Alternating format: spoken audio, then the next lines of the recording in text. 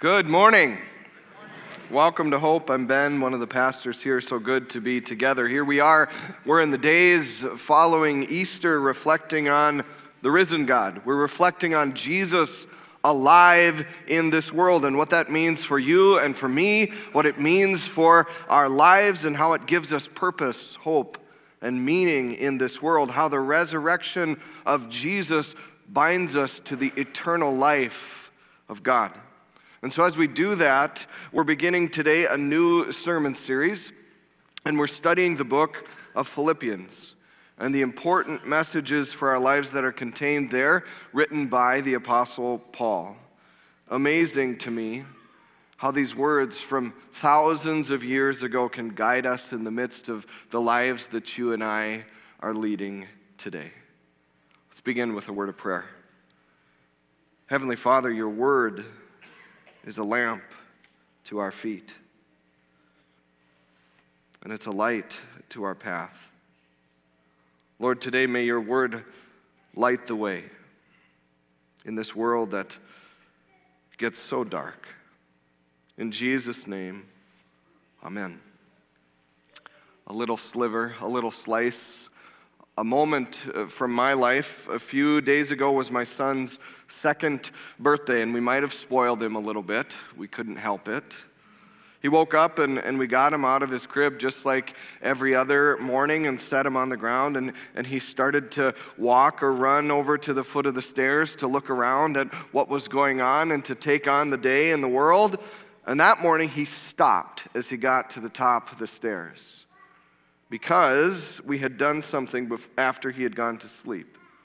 We put up all sorts of decorations, streamers, banners, and one of the things we got was this gigantic Mickey Mouse balloon. Mickey Mouse is big for him right now, and so there it was. It was one of the first things that was visible as you came to the top of the stairs. As you rounded the corner, there was Mickey, and as he did, Finn, he stopped right in his tracks, and he looked down and he yelled, "It's Mickey!" And I got to tell you, I have to tell you, seeing that little boy and how much he's grown and changed and learned, all sorts of emotions welled up in me, joy and excitement and pride. And I think one of the more than anything else that morning, the emotion that came was gratitude. Gratitude.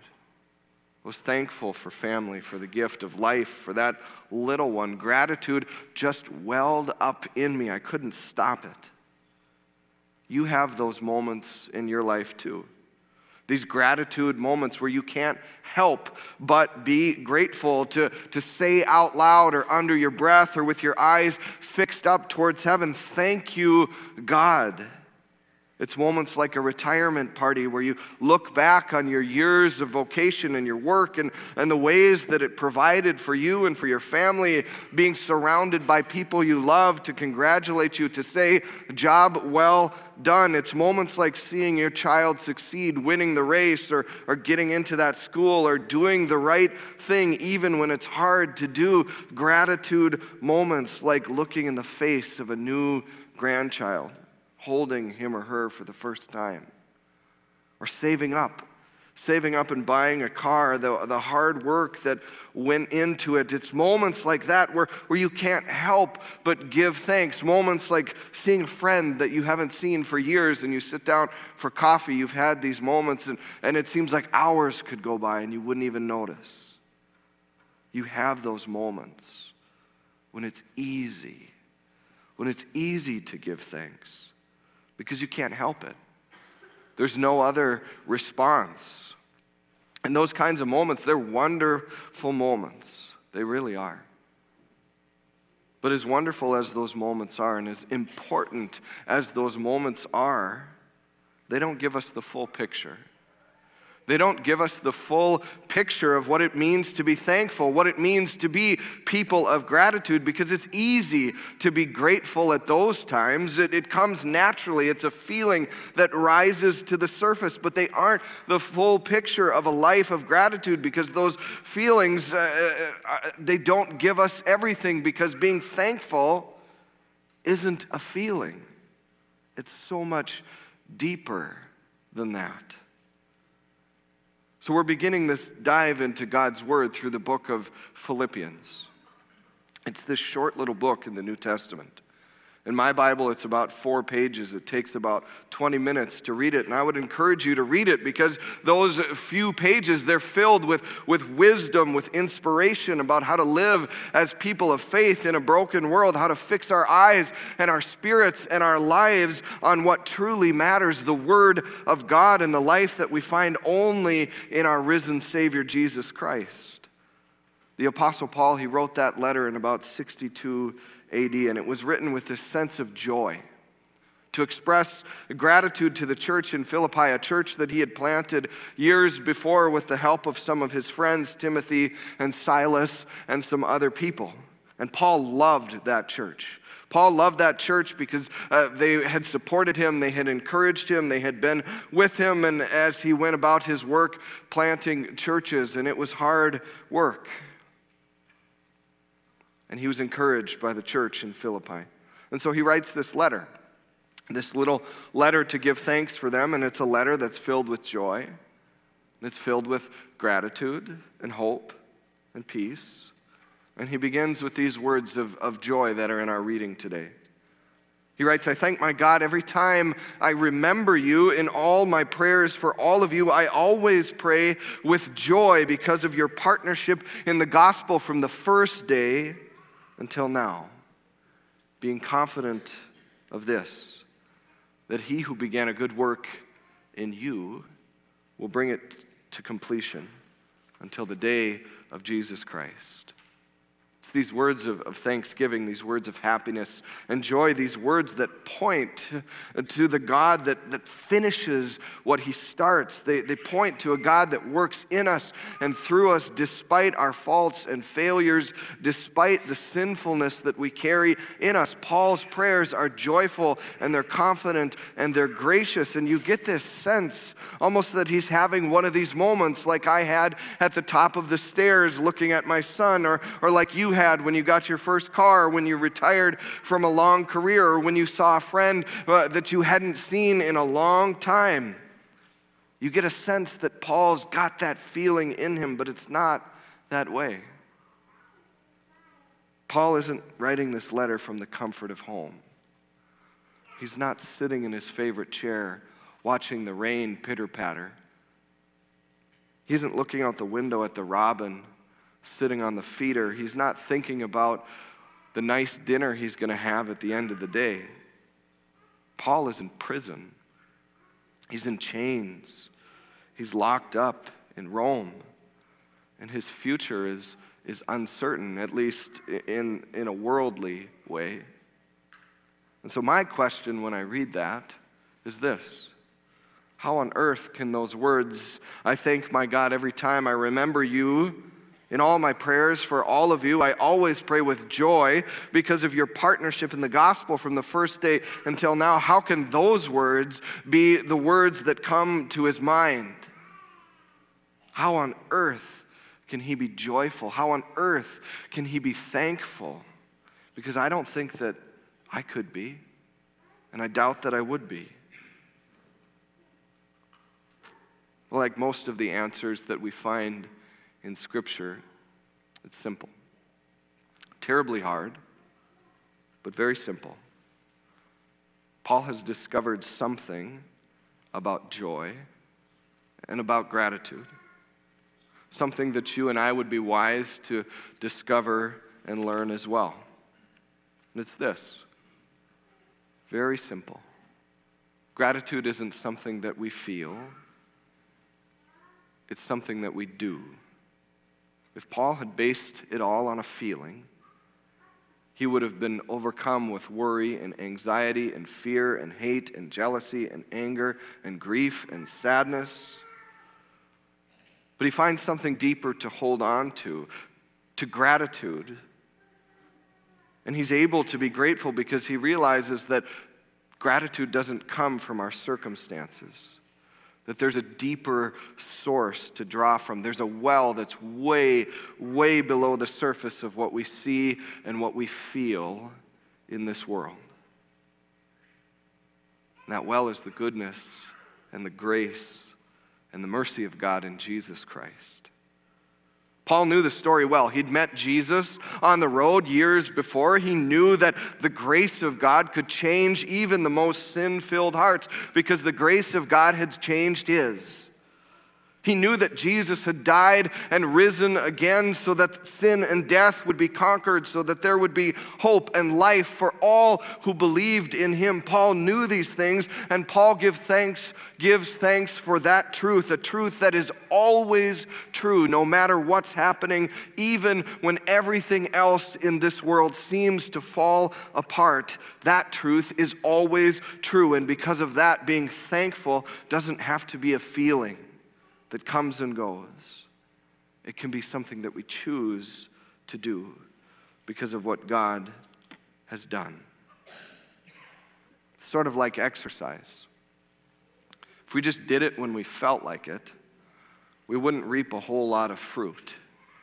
But when we choose it over and over and over again, it changes our mood and our outlook, and it changes our lives. Paul can sit in a prison cell and say, I'm thankful for you to the church in Philippi, not because he feels good, but because he knows he has life in Jesus Christ. And you and I can be like that too. We can choose, we can practice gratitude, just like Paul did. Because last week, Jesus walked the road to the cross.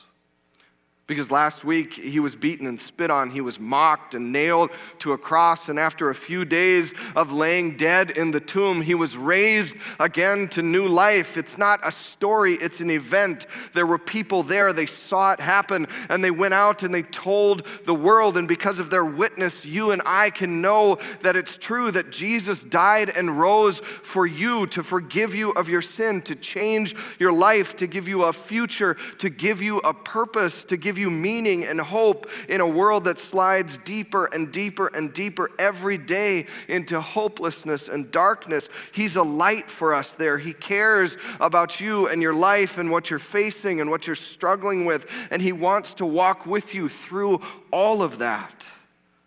You and I can always give thanks for that because of Jesus, because of what he's done for you and me. You can always give thanks for that. And so can I. We just have to practice it on our good days, but also on our worst days. Because when we do, it changes our lives. This is what happened to a woman named Roberta. Later in her life, Roberta started experiencing sciatica, this nerve pain that would radiate down her back and her leg and her hips. It was this excruciating, horrible pain. She described it this way. She said it was a prison. She would be a prisoner in her chair or in her bed for days, lonely and depressed. These were the worst days of her life. And she prayed in those days. She prayed for a divine healing, and she got it, just not the way that she thought. Roberta was laying one day and she was praying and she was listening to God, and I believe that God spoke to her. He didn't rush into the room and start speaking, but her mind got filled up with his words. She started to think about all of the people. She started to think about all of the people who had helped her along the way in life. In these past years, as she'd experienced this pain, and the ways that those people had helped to reshape her life, and she got an idea. And the idea was this: she was going to write to those people, thank them for helping her, for guiding her, for being with her. And she did. She wrote to them every single day. She wrote to someone, one person, someone who had showed up, who had been there for her, someone who had got her through this tough time in her life. And when she got to the point where she had written to everybody she could think of, she started over. And she wrote to them again, a second letter and a third. And there, in the midst of her pain, Roberta says that the practice of gratitude was the most profoundly life-giving thing that she had ever experienced. And it taught her something. It taught her to trust in God no matter what. That no matter what she was experiencing, she could trust God, she could trust His goodness, she could trust His provision, His grace, and His love for her. She kind of reminds me of Paul, the apostle, and his words. I thank my God every time I remember you in all of my prayers. For all of you, I always pray with joy because of your partnership in the gospel from the first day until now. That's what we're called to do. We're called to be people who can say on the sunny days and in the April snow, rain, sun days, thank you, God. Thank you, God, for who you are and for your great love for us. You know, they say that practice doesn't make perfect. Practice makes permanent. Choosing gratitude, it cements in us a spirit of thankfulness, and it teaches us to see the world through the eyes of Jesus. We just have to do it. The other day, I was in that one room in the basement. You have this room or this closet where you keep all the stuff you should get rid of or the stuff that you mean to sort through. I was in that room and I found this jar, and the jar was filled with little scraps of paper. For a few months in our life, my wife and I, we had done this practice of writing down something that we were thankful for every single day. And it was such a good thing to do. At the end of the day, we would always sit down and do this as a reminder of God's blessing in our lives, as a reminder of God's promises for us in the good and in the bad. And it was such an important thing for us for those months that we did it. But then guess what? We quit doing it. I don't even know why. We stopped. I saw that jar and I thought, maybe it's time to start again. And maybe it's time for you to start a new gratitude practice too. You know, I don't know what your prison is. I don't know what's boxing you in. I don't know what's tamping you down. I don't know if it's chronic pain or if it's addiction or if it's pride. I don't know if it's a work environment that you don't want to be a part of any longer. I don't know if it's a family relationship that needs some healing and hope. I don't know what kind of prison walls are being built around you, but I know the ones around me, and I hear Paul's words about giving thanks always, no matter what, and I think maybe it's time to start again. Maybe it's time to do gratitude instead of waiting to feel it. It's time to reach out and to grab onto something that we can always be thankful for. A cross and an empty tomb and a Savior and a new life. Maybe it's time for you to pull out that jar. Maybe it's time for me to pull out that jar and give thanks to God. To choose to do it. Amen. Heavenly Father, we thank you for the gift of your Son, for the new life that you give to us. God, help us to be people not who feel gratitude, but people who choose it over and over again each day, giving thanks to you for the life that you offer us. In Jesus' name, amen.